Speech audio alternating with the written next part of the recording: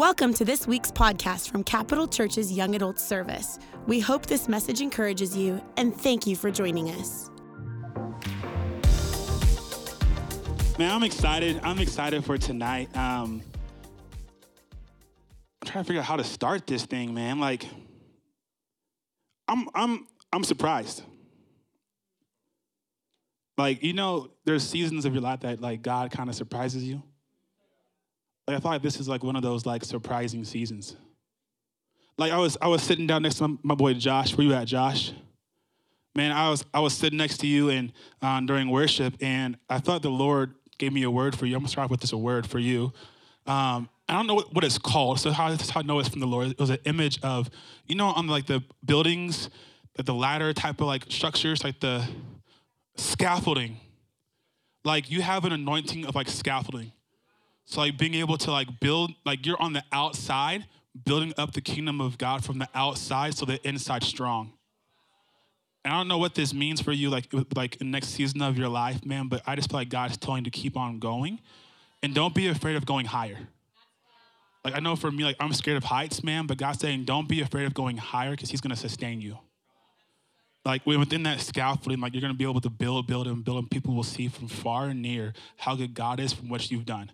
So I'm just praying that for you, Josh, and I'm proud of you, man. I see you cleaning up when no one's at the church, man, and God sees that too, man. So, all right. So, and I feel like I had this message down for a while, and I have to change it for the intro part of the message because I felt like I was gonna really just address sin and repentance, and then being like restored. But I felt like this kind of came to me from the Holy Spirit during worship, but it's the Spirit that sustains us, not the fear of sin.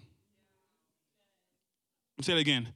It's the Spirit that sustains us, not the fear of sin. In other words, it's not the fear of being dead that motivates us, but the joy of living that sustains us. I'm saying it again. It's not the fear of being dead that motivates us, but the joy of living that sustains us. Amen.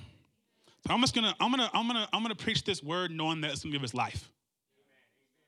Like I feel the joy in here, but I think there can be more joy. Like I think this is this weird Christian thing we do is that we try to like compartmentalize. Thank you, babe. That was what you're doing. Compartmentalizing trauma and our past and our hurt and our mistakes, so that then when we come into this building, we're like, okay, we close the door, right? Like, okay, boom, it never happened. But then like you kind of like you still kind of walk in it, because then when you leave the door, you pick up that issue and you keep on walking back into your normal life. In other words, like I was talking to the youth kids yesterday, and hi, I'm Pastor Rob. I'm a youth pastor.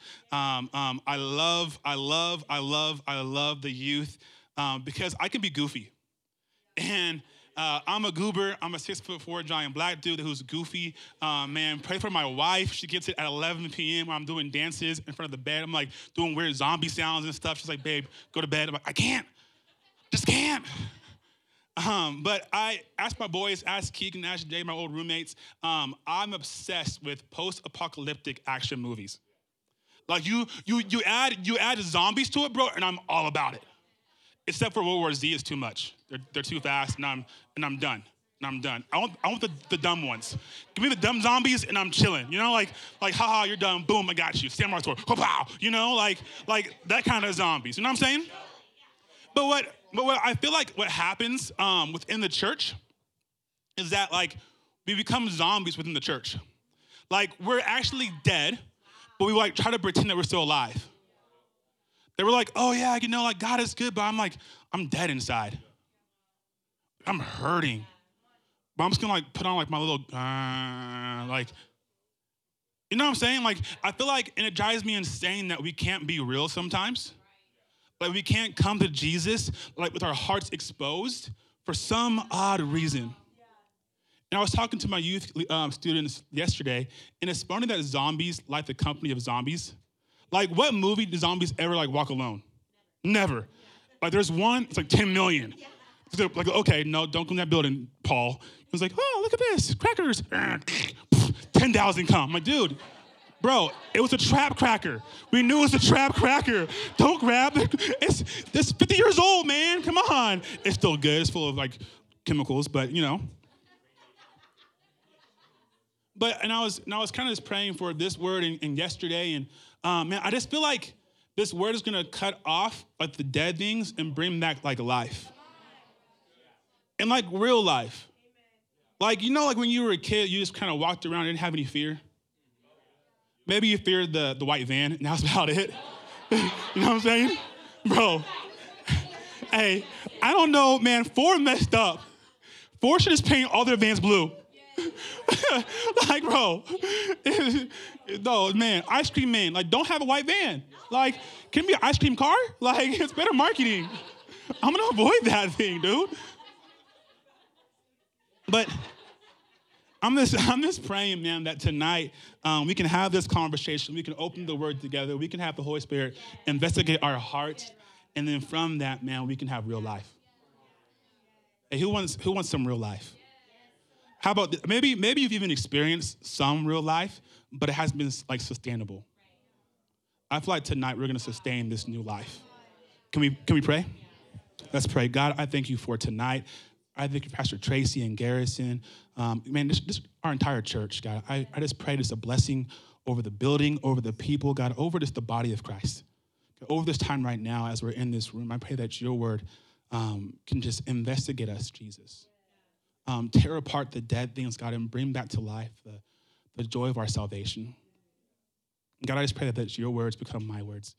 And that as we focus on reading the Bible, Jesus, that we can just hear your voice. For some of us who never heard the voice of God, I pray that's going to happen tonight. As we open up the word of God, we're going to hear your voice tonight. We pray this things in Jesus' mighty name. Amen. Amen. Man, like Romans 6:23, this is just a little sub-note. I have like 15,000 sub-notes today, so if you're a note taker, just put like a little asterisk by it because it's just a little sub-note.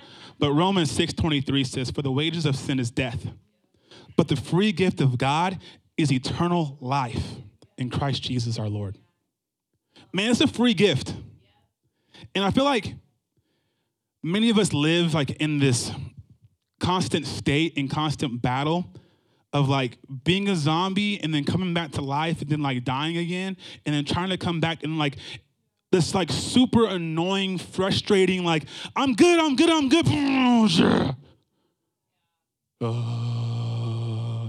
Jesus, yeah, I'm alive.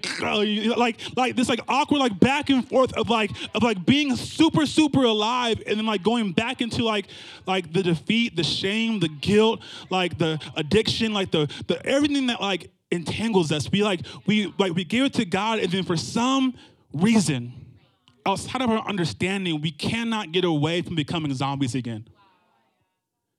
Like, for me, it's like this unconfessed sin. This unconfessed and hidden sin, because God knows everything about you. But I'm calling it hidden, unconfessed, because there's this free gift that God desires to give you. And he's a gentleman. I said this last night, and it's kind of like an oxymoron.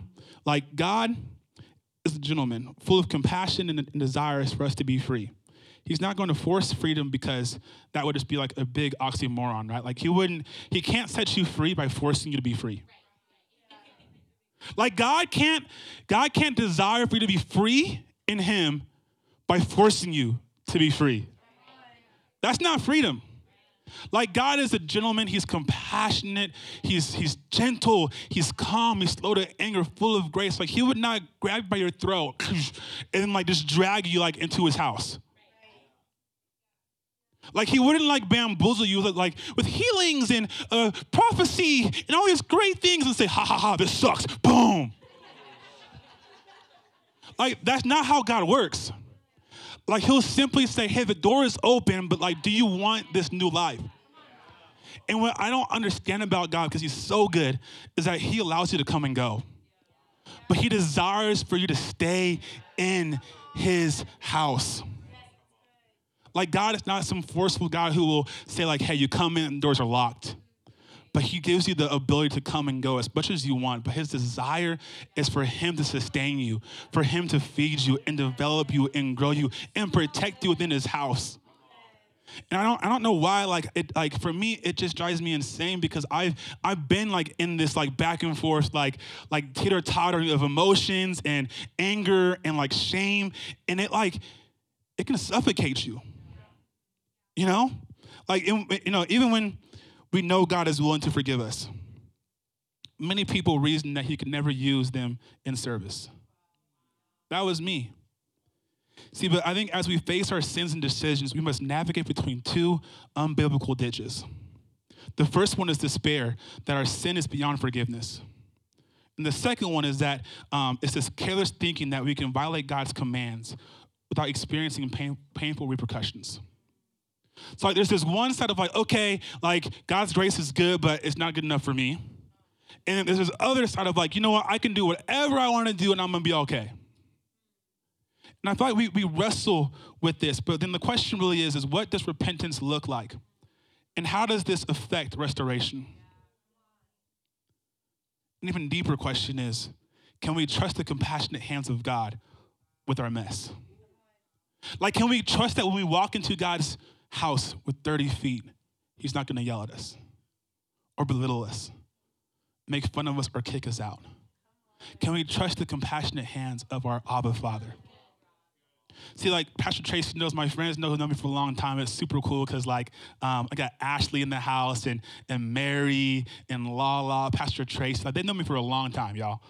I was a BSU football player from Sacramento, Elk Grove, California, came to Boise to become, some NFL superstar, right? Married some girl named LaShonda, right? And move out to Miami, right? Have a nice little dog. That was, my dream. LaShonda. It's an inside youth joke. You know, and it was wild because Pastor Tracy said it from a young age. I feel like I really did. And my grandma, she's 97, 96, babe, 97 years old, bro. And I should post some pictures about her because she's just a saint. And I went to her house this past year, and she has a little Bible open. I mean, it's marked up. This thing is it's a white Bible, but it's all purple and blue with Bible notes and stuff. Had a little radio next to her, first thing in the morning, wakes up, turns the radio on. Her little FaceTime, or her little Zoom call. It's a real landline on speaker. And her little small group were yep, so today I read Acts 3. And they're talking about it and praying about it. And I remember I went to her house a while ago. I was like, Grandma, isn't it crazy? I get to do God's I'm a minister of faith. And she's like, I always knew I was gonna have somebody in my family. I thought I was gonna be your dad, but he's a teacher. Dude, she is 97, but she's still a little jabs. Dude, she's awesome. But what's crazy to me is how God's hand has been on my life, but also how he's been so gentle and patient with me. I was back where JoJo was at in 2012. Somehow Coach Pete allowed us to miss some of summer camp, which God was moving on our team. He allowed 12 of us to miss 4 days of summer practice and come to camp. I remember sitting in the back and the move of God just touched my heart. And I was like, dude, I am so broken. I am so messed up, right? You ever come into a moment where you're man, everyone around me is perfect, but I'm not? Man, everyone has it going on. Pastor Ken, I remember Pastor Ken's trying to pray for me. Don't touch me. I don't want to die. I remember don't tell me pen language. I don't know what's I'm going to blow up. I'm nervous, man. You see all these saints of the faith, all these strong people who believe in Jesus and move with Jesus. And it's kind of intimidating. But the reality is that they all have done what King David is talking about when we're going to read this psalm. It's this idea of repentance. It's this idea of having an actual encounter and conversation and wrestling and exposing to Jesus that allows us to have what God desires for us to have. I would not be where I would be without the Holy Spirit, without God's grace, without his mercy, without my community to constantly pour into me and sustain me and refine me. Like, y'all, like what I'm talking about, like, man, God is so good. Like, I can stand here for like 15 hours and tell you stories upon stories upon stories about what God has done within my life, not only just here, but also at home, like in my family's life, like in my past, like in my trauma. Like, y'all, like it's like God is so crazy. Like he gave me Jay, who's an actual like psychologist, who we have very similar stories. During the whole pandemic and all this craziness in Boise, I had a roommate taught me how to like find peace. Like, man, like I'm talking about, man, like God is just so intentional, y'all. But there's this thing we have to understand about God is that he desires to give it to you if you want it. Like this life is if you desire it. And so we're going to just look at David real fast. And, you know, in the Bible, at a very young age, he was anointed. And there's like 10,000 different messages. I was wrestling with like preaching 20 different things today. Because David was anointed at a very young age to become king, and he had to wait. Subnote, waiting's okay. It's a good thing. So he waited, and he was appointed to be king. So in 2 Samuel 11 and chapter 12, 11 and 12, it's not our text, but it's just some background for you guys. We see this God-made king, this God-appointed king. Something happens. He falls into a king-made God. You didn't catch that. This God-made king, this God created this king named David. And then David, because of his issue, because of his sin, because of his hidden issues of desires of his heart, became a king that wanted to become God. And within this, there was this fall. See, God anoints you from a very young age. In your mother's womb, he knows you and gives you a purpose and gives you a calling. See, but that can be dangerous because if you're not aware of it, that the Creator's hand created you, you can easily try to become the hand that creates your own destiny. Like, man, like even before Adam and Eve messed up, man, Satan did the exact same thing. God had this beautiful person that was called to worship God with all these instruments inside of him because Satan had it twisted, tried to create his own image of himself. And God said, you can't do that.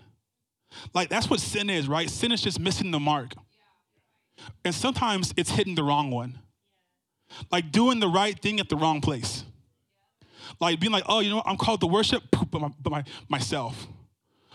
Or I'm called to be a pastor or a preacher, but for my own kingdom, of your own wisdom. Or I'm called to have a voice of worship, but man, I want them to worship me. Like, man, sin is so tricky because it looks like a creator created something new, but it's simply you trying to be God.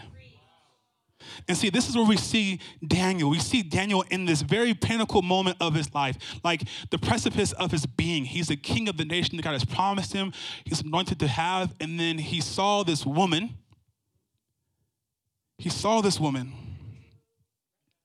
Ruh-roh. And he moved in his own way. See, he moved in his own way. I mean, he covets, manipulates, steals, and deceives Bathsheba, gets her pregnant, kills her husband, tries to cover it. Wait, what? I'm pretty sure David in the Bible was anointed as king from a very young age, right? The prophet said, oh, it's David. He's good looking and he's holy. Great. And then, like the last thing you see in 2 Samuel is that he was called, he was called raised up on high, anointed God, and the sweet psalmist. And then God says, and God prophesies and testifies and says in Acts 13, he was a man after his own heart. Bro, something not lining up here. And you're laughing. But that's y'all. That's me. That's us. Like, you might not have murdered your Uriah or had a baby by Bathsheba, but y'all, like, we're in sin. Like, isn't that funny? Like, we're like, oh man, David was a bad man. But so are we. Like, we just throw stones, which, let me tell you right now, a big reason why I believe that David was such a good person and had God's own heart was because when David saw the giant, he didn't turn and hit his own people. I think too often God gives you abilities and anointings and giftings, and instead of killing the giants, you kill your own people. You just shoot them, boom, boom, boom, boom, boom. Like, and I honestly believe that the sin is simply like when you just miss the mark or you're hitting the wrong things. Right? And so we see this big issue with David. Like, man, like, what? How did he, from book end, how did it work out? Like, Pastor Chris had an amazing message on the difference between the three kings, and it was it's also a great book, by the way. But I'm thinking, like, man, like, how do we get there? Like, how do we have reconciliation? Like, how do we move forward and become sustained in God so that one day God can say the man or woman after God's own heart? Like, how can I overcome my past, my trauma, my issues, my abuse as a kid? Like, you know what's, like, man, like, there's so, like, y'all, man, God is so good.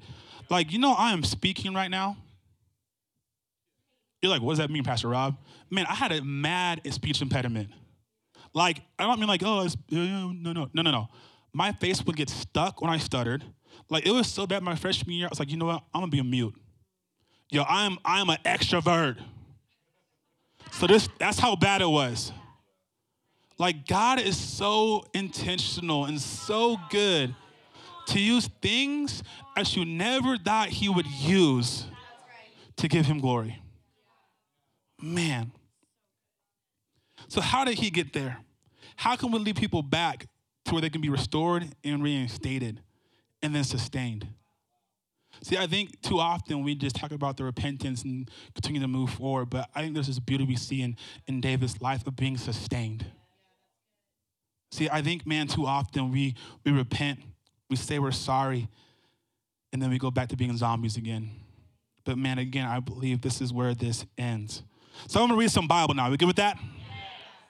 I love the Bible. I'm an Old Testament man. Like, if I can, man, the Psalms go crazy, by the way. Like, if you haven't read the Psalms, like, man, read the Psalms, challenge for you guys. Read the Psalms in an entire day. That's a challenge. Like, I guarantee you will see God in a brand new light. Like, I'm in a seminary right now, seminary school, and we have to read things like in like one sitting, and it takes like 3 hours. But man, after you're like, it's like, what's wrong, Rob?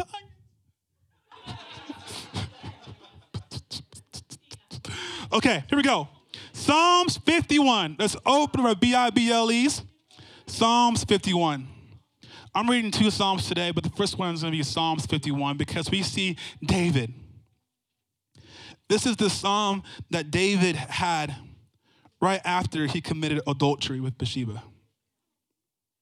Right after his pinnacle moment. But just for a second, what's crazy about this story is that there's this prophet named Nathaniel, or Nathan. And Nathan has this super powerful word to David. And it's tactful, and it's funny because David instantly hears the characters of this story.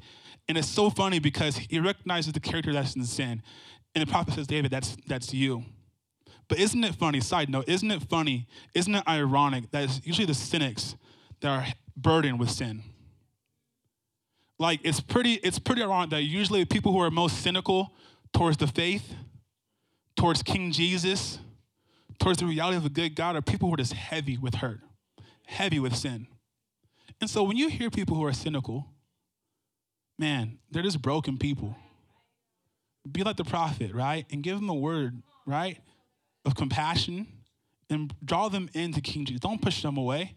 Stop using that stone to kill them, but help them kill their giants and bring them to King Jesus. So Psalms 51 says this. I'm reading from the NIV, so if you're from something else, I'm sorry. Have mercy on me, O God, according to your unfailing love, according to your great compassion. Say compassion. Blot out my transgressions. Wash away all my iniquities and cleanse me from my sin. For I know my transgressions, and my sin is always before me. Against you only have I sinned and done what is evil in your sight. So you are right in your verdict and justified when you judge. Surely I was sinful at birth, sinful from the time my mother conceived me. Yet you deserve faithfulness even in the womb. You taught me wisdom in that secret place. So cleanse me with hyssop, and I will be clean. Wash me, and I'll be whiter than snow. Let me hear joy and gladness. Let the bones you have crushed rejoice. Hide your face from my sins and blot out my iniquity. Create in me a pure heart, O God, and renew a steadfast spirit within me. Do not cast me from your presence or take your Holy Spirit from me. Restore to me the joy of your salvation and grant me a willing spirit to sustain me. Then I will teach transgressors your ways, so that sinners will turn back to you. Deliver me from the guilt of bloodshed, O God. You who are God, my Savior, and my tongue will sing of your righteousness. Open my lips, Lord, and my mouth will declare your praise.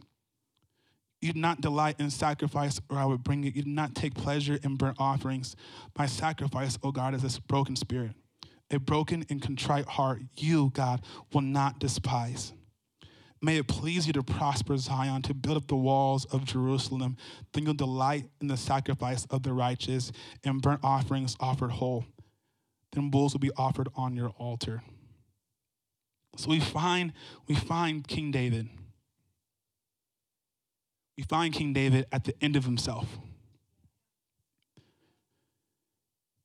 wrestling with his issues, wrestling with his past, his current situations. And in verse 1, he says, have mercy on me, O God, according to your unfailing love, according to your great compassion. The compassion of God is this Hebrew word, racham. That's how you pronounce it, racham. Metaphorically relating to the protection of the womb or the care of an infant. Man, that's beautiful. This word compassion in Hebrew is metaphorically talking about the mother's womb and how she protects and guards and covers up what's inside of her. The closest thing to her, she covers it and protects it and nurtures it. See, I'm going to be a dad pretty soon, man. I'm excited for that. Come on. But as a future father, like, man, I protect Danielle. I protect what's in her, like within her womb. I pray for it. I put my little hand on it. I'm like, it hasn't moved yet, so it's just kind of awkward. I'm like, I'm not a toucher. She's like, oh, great. I'm like, heat, body heat. And like, it's so funny, like she was driving me today because we're coming up here to kind of pray and talk through some things. But it's funny, like even like already, like I feel like passenger seat driving is okay. Like backseat driving, don't do it. Passenger seat driving, like go for it, bro. But I become like a Google certified CHP like officer. Like I tell her all the, like, babe, speed up, blinker on, look to your right, stay out of the bike zone, you know, like slow down, get some distance, like break distance, there's ice on the ground, slow down, U-turn. Like she's like, dude, shut up, Rob. And I'm like, I'm helping, I'm protecting you, like you know? But like, that's like a funny example, but that's just like the compassionate hand of God. Like there's this desire for the Father to protect what can't protect itself. The desire to feed and take care of his children. Being slow to anger, but quick to understand that babies do stupid things sometimes. Like they pull hair. Or they're like the baby claws. Like,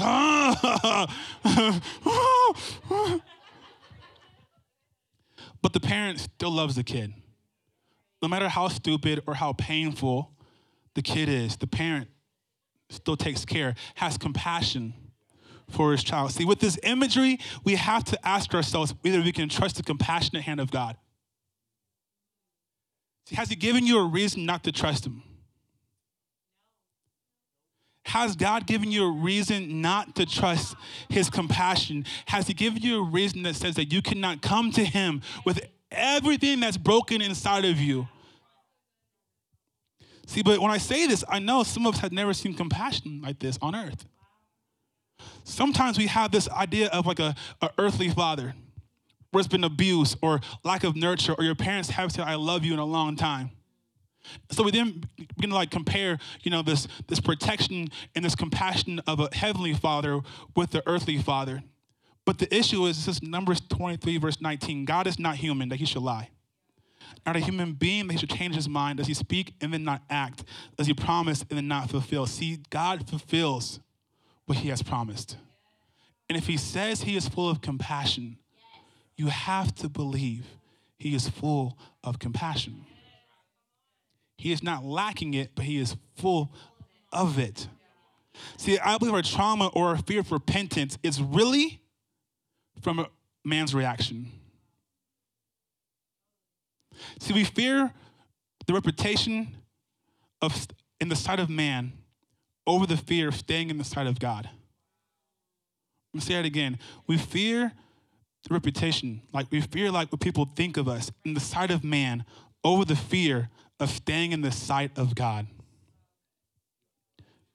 We have so much fear and shame when it comes to our bodies naturally, but then there's even more shame when it comes to our sin. Ooh, bug.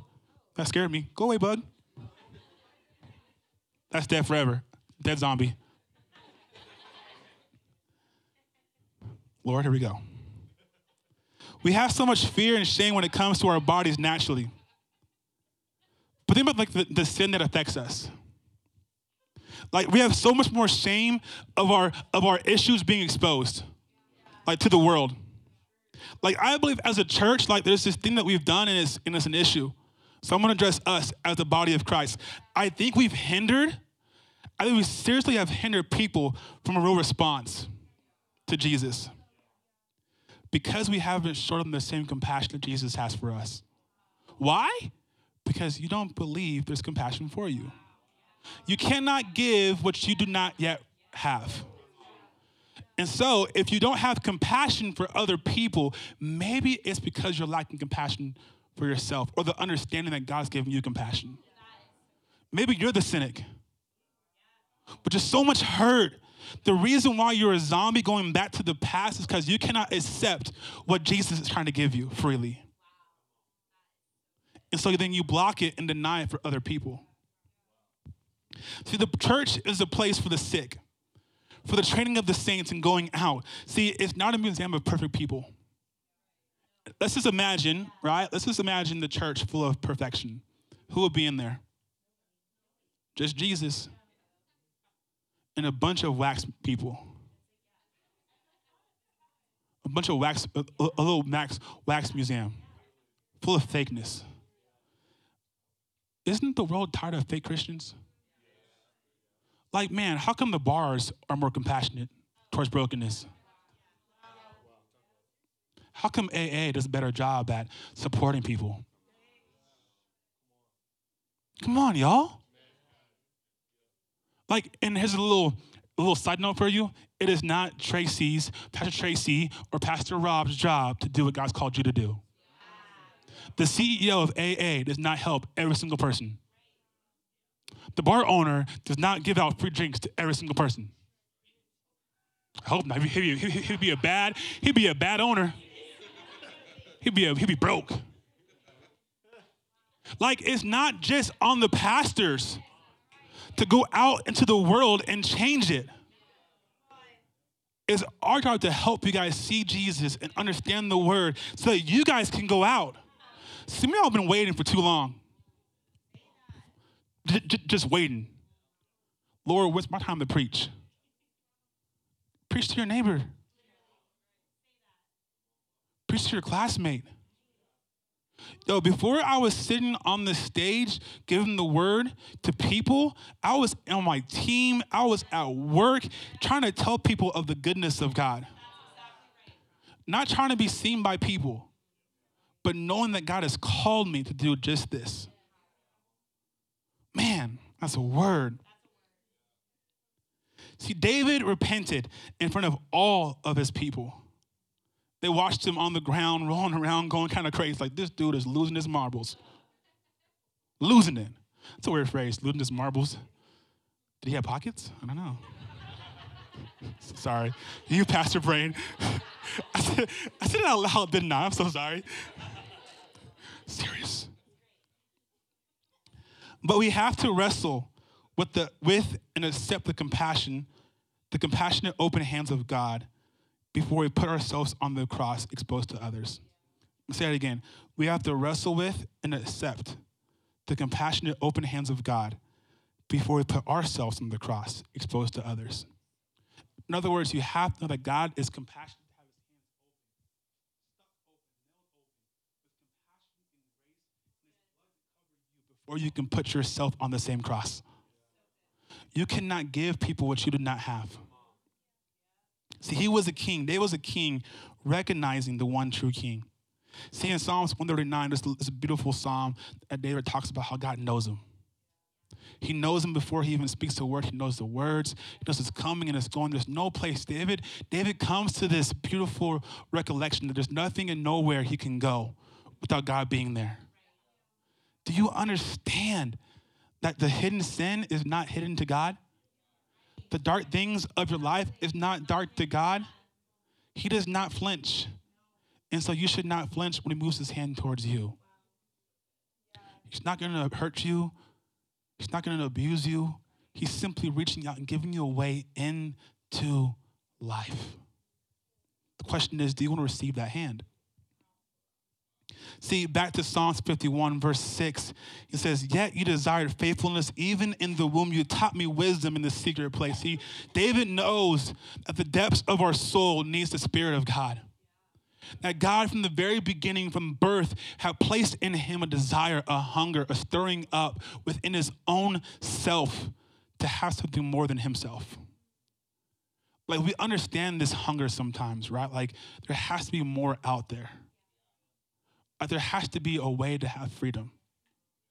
Like, what's wild to me is that the world is trying to make up different ways to have momentary freedom. Like, drugs are great for moments. I'll say it from the pulpit. You want to have a great moment? Do drugs. But man, that low is low. That low is low. And it will destroy you. There is no low in the kingdom of God. There is nothing that can sustain you outside of Jesus.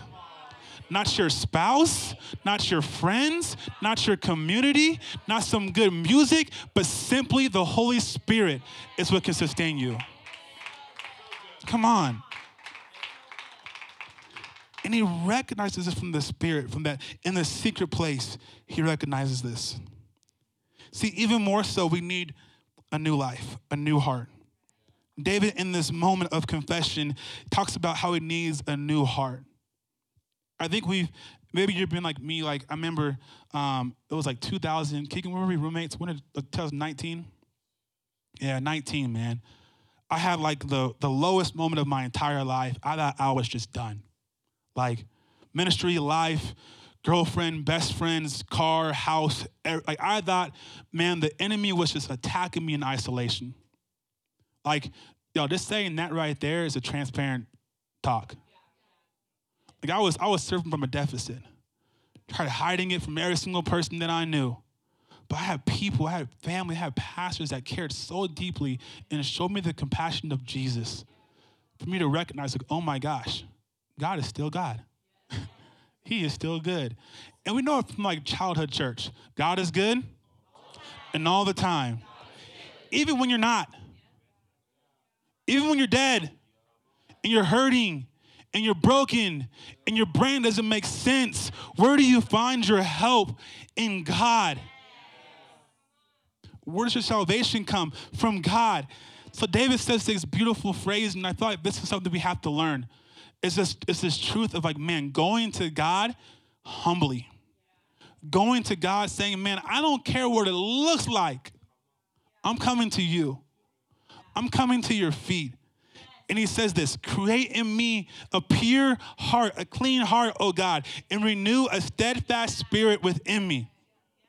Do not cast me from your presence or take your Holy Spirit from me, but restore to me the joy of your salvation and grant me a willing spirit to sustain me.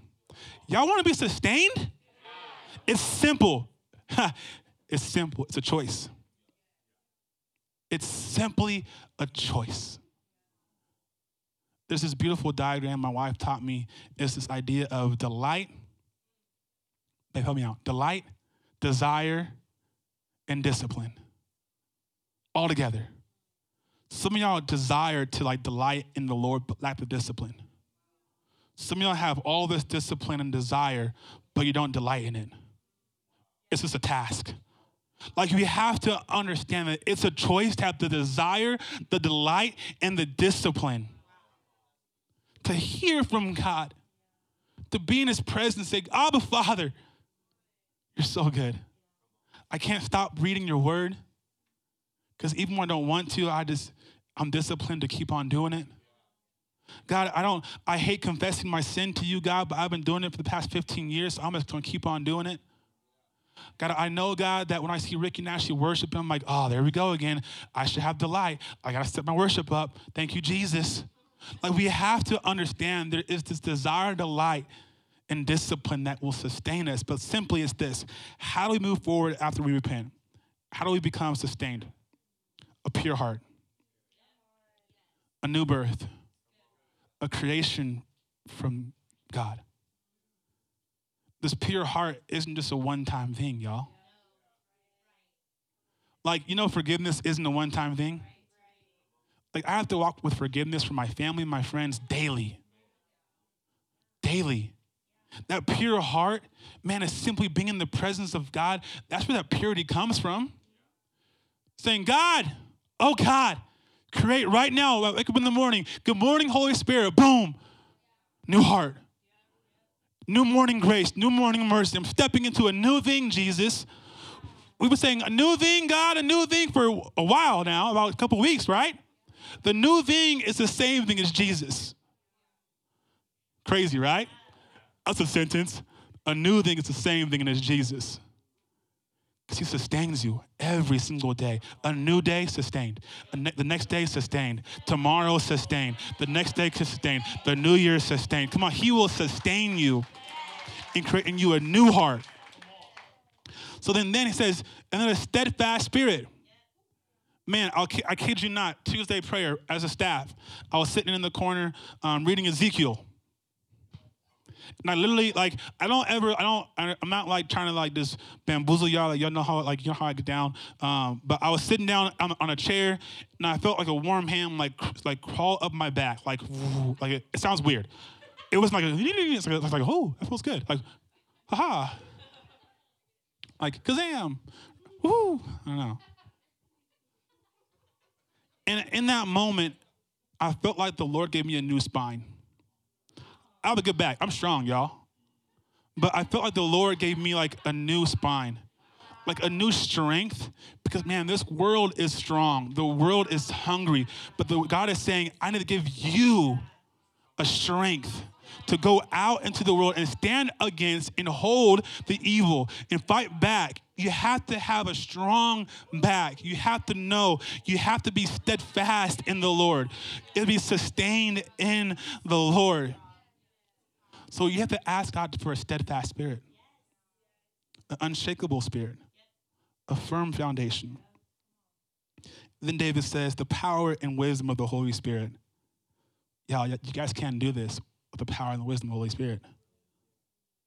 Try it. I dare you. Try to do what God's called you to do without him. I'm saying I dare you, but please don't do it, sweetheart. Don't do it. Don't do it, sweetheart. Don't do it. It will break you. You cannot do what God has for you without the power and the wisdom and the discernment of the Holy Spirit. And yo, me and my boy Joe in the back, Joe here talking about sensationalist movement. Yo, too many of us are sensationalist zombies. Like coming to church, saying, yeah, God is good all the time. Muhammad's good, but he's dead. And so am I. So is my spirit. Yeah, I have wisdom. I read the word. Read Proverbs. I'm good to go. That's not what David's talking about. It's the actual, like from the inside of your being, the manifest presence of God that was once inside Jesus. And why he left and didn't come back is where you can sustain with the Holy Spirit. The power, the discernment, all the fruits of the Spirit, man. Not just some of them, but all of them. You can't have the fruits without the works. And you can't have the works without the fruits. But all these things, man, delight, discipline, desire. And then he says this, restore. Everyone say restore. To me the joy of your salvation. Man, I get this because there's some church kids that don't have joy in their story. Where'd it go? I'm going to kick that thing. Trying to get in my hairdo. Serious Jesus time. But some of us, especially y'all church kids, and I say y'all church kids because, man, I wish I was a church kid. I was not a church kid, man. I was a street kid. Street as in Elk Grove, like kind of like farm / like suburb. Like I had a little Huffy bike, you know, I had a little Huffy bike, you know. I mean, the squad put Pokemon cards in it. Like, I was real gangster, y'all. You don't want no smoke from me, church kids. Get down with this. But some of y'all like, the joy of the Lord is like this idea that just doesn't compete with your brain. Like you used to have joy from Jesus, but now it's just work. Like you used to have joy in Jesus, but now it's just like, it's Sunday. I have to go serve. Maybe you're an intern, I have to do intern stuff.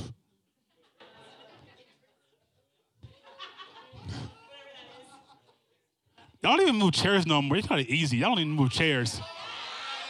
Hey, y'all interns, real quick. I will smoke y'all in a chair stacking race. And I will give you joy. I will humble your heart real quick. Babe, if you saw me, man, I'm telling you right now, if you saw me tapping in chairs, it would have been 2 months. My gosh. But some of y'all need to find that joy that you once had in Christ Jesus. Knowing that Jesus has given you new life. Knowing that Jesus sees you, knows you, desires and delights to be with you. From the very beginning, he saw you in your mother's womb and smiled and said, man, I made that. And there's a joy moment in your salvation. You weren't young and dumb. You weren't bamboozled. You cannot you cannot deconstruct what God constructed. And the last thing David says is a willing spirit. And I believe this is for all of us, man. We need to learn how to have a willing spirit. A willing spirit is what will sustain us. All these things, pure heart, steadfast spirit, power and wisdom of the Holy Spirit, a restored joy of our salvation, and then a willing spirit. Could you seriously right now, if I said to put up your hand and say, God, I will do whatever you want me to do. Would you do it? It's funny because I remember when I met my wife, that was my prayer. First year intern, summertime between first and second year, I was like, yep, I'm on fire for Jesus. Lord, however you want me to do it, Lord. Alaska, I'm preaching. Cancun, I'm for sure there, God. Like, Australia, Lord, fly me out. All right, crikey, Mike, come on. I'm about it. And then Pastor Mark says, hey, Rob, Twin Falls. I don't know what's that, but I'm there, Lord. I get there. I'm rocking my little Chance Rapper hat. I'm like, okay, it's going to be a little church conference. And I'm like, y'all are some country folk. I am the first black man y'all seen since I don't know who. Since Martin Luther King on your history, on your history TV show. I don't know. She said, are you Tiger Woods? I said, no, I'm not Tiger.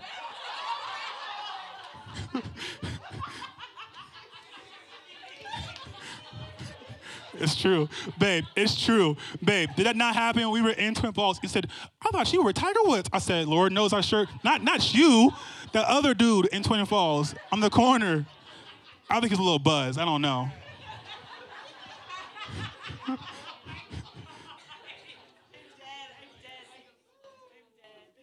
But I remember, man, saying to God, like I prayed, like, it's that old prayer, like, God, if you're going to use somebody, use me, Lord. Lord, use me. He was like, okay, your neighbor. When? Next year. I tried. I left him a letter. You know? Like, are you willing to do the bidding of God? Like, are you willing to sacrifice your idea of what wealth looks like? Are you willing to sacrifice your idea of what time looks like? It's a sacrifice, y'all. The last part, I'm almost done. You guys good? Last part of the Psalm, David, we see this truth of what God desires or needs from us. Kind of cool, right? God needs something from you. In verse 6 of Psalms 51 says, you did not delight in sacrifice, or I would bring it. You did not take pleasure in burnt offerings. My sacrifice, O God, is a broken spirit, a broken and contrite heart. You, God, will not despise. Outside change means nothing without inside change. If God desired for us to give him our external stuff, we still be zombies. But God desires to take all that's inside of you. Your desires, your dreams, your hopes, your brokenness, the pain, your trauma, the addictions, the hurts, the family bondage,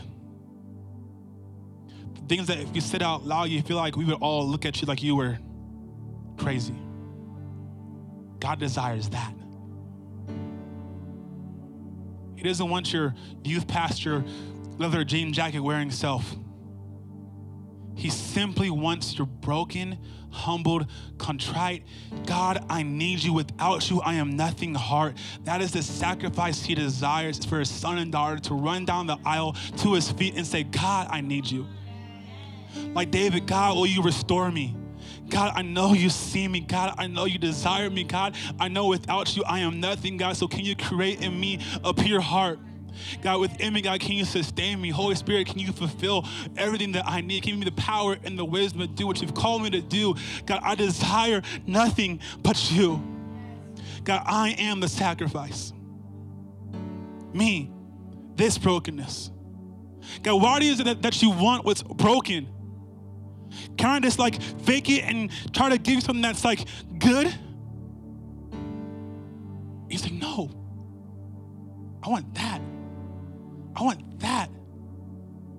I want the thing you've been hiding. Because I know if I take it and I pull it out, beauty comes up. My image shows up. My marksmanship shows up. My anointing begins to overflow. The miracles you've been desiring to see become visible. The spirit of fear goes away when you simply say, God, take it from me. See, something happens when you come to God like, man, I just see David in this moment. Like, God, there's nothing else I have. God, I messed up, but Lord, you just take all that I have. Take it, Lord. Like, I actually desire right now, try to close your eyes. God, right now, Jesus.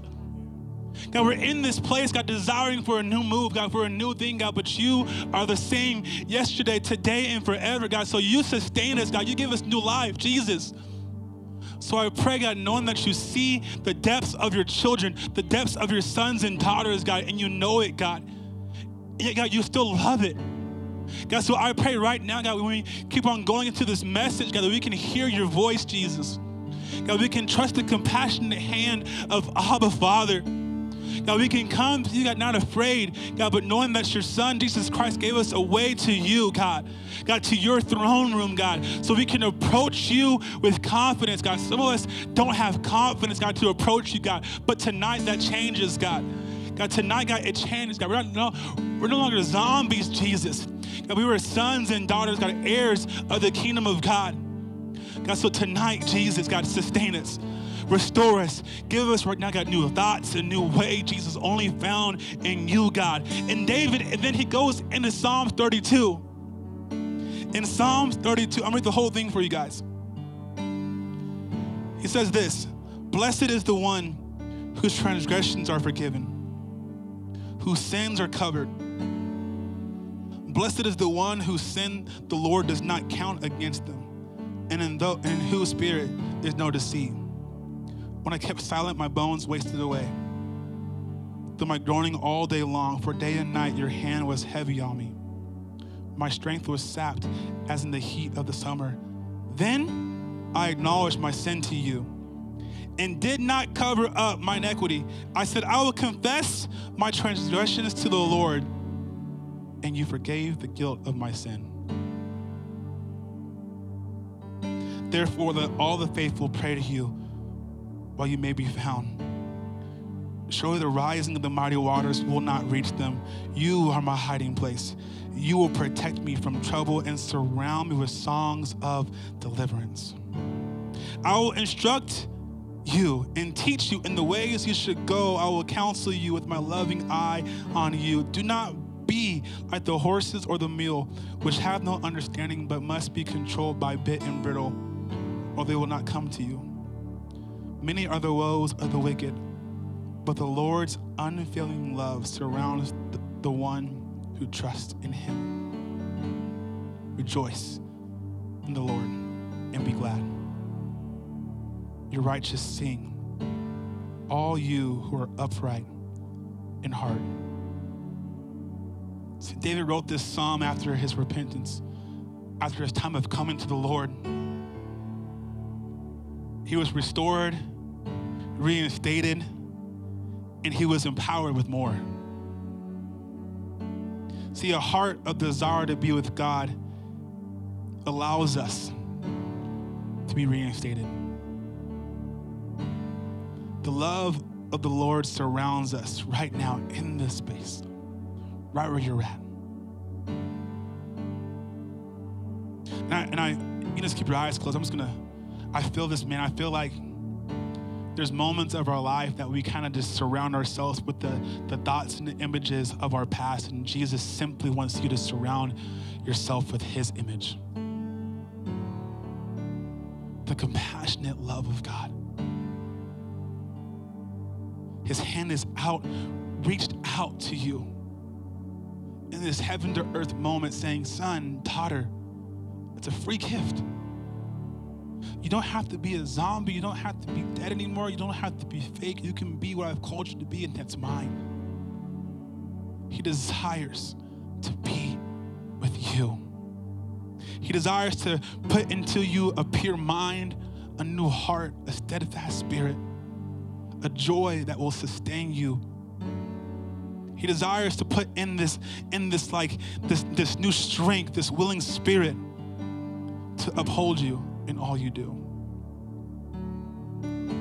What he truly desires is you. And I think too often we give him us part of it. And there can't be full transformation without giving yourself fully to him. Man, there's this song that I want you guys to sing, and we're gonna come back up, man. But I feel like God is gonna restore some things tonight. And I don't know what it looks like for you guys, but man, I know that if you desire the life that God has for you, nothing else matters. I don't know, and this is not me telling you to do it. I don't know if you have to fall face down on the floor or come up here and kneel or do whatever you have to do to see God the way he sees you and to grab a hold of his compassion for you. But man, this is the space and the place to do it. And what if all this was real? What if God truly does desire to give you a new life? What if you've been wrestling with the past for far too long and you go back and forth, but tonight, in this real moment with the real God, he's asking you to do it in a real way? What if? Are you willing? Are you able to do it? So we're going to sing this song, and I'm just going to give the Holy Spirit space, and I don't know what's going to happen. But I do know this. If you desire it, you will not leave this room the same. You will never be the same again. And that isn't you willing it and making it happen. It is the power of the Holy Spirit right now taking over, right now. Jesus, Holy Spirit, I pray you just flow into this room. God, the sin that wasn't even their fault, the brokenness that just touched them, God. They've been trying to push it away, the abuse, the brokenness of their home, God. Newness right now. The words of their ex, I just see the verbal abuse of an ex-boyfriend, and that's been playing over and over, because he would abuse you verbally, and then he would say he loves you, and that's confused how you see love.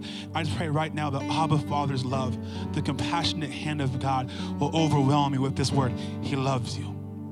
God is saying in this moment, I love you, and my hand is good.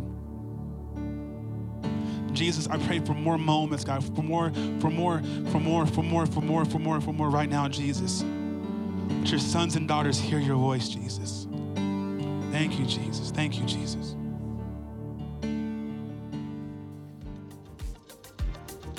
Thank you for joining us today. To stay connected with our community, you can follow us at Capital Young Adults.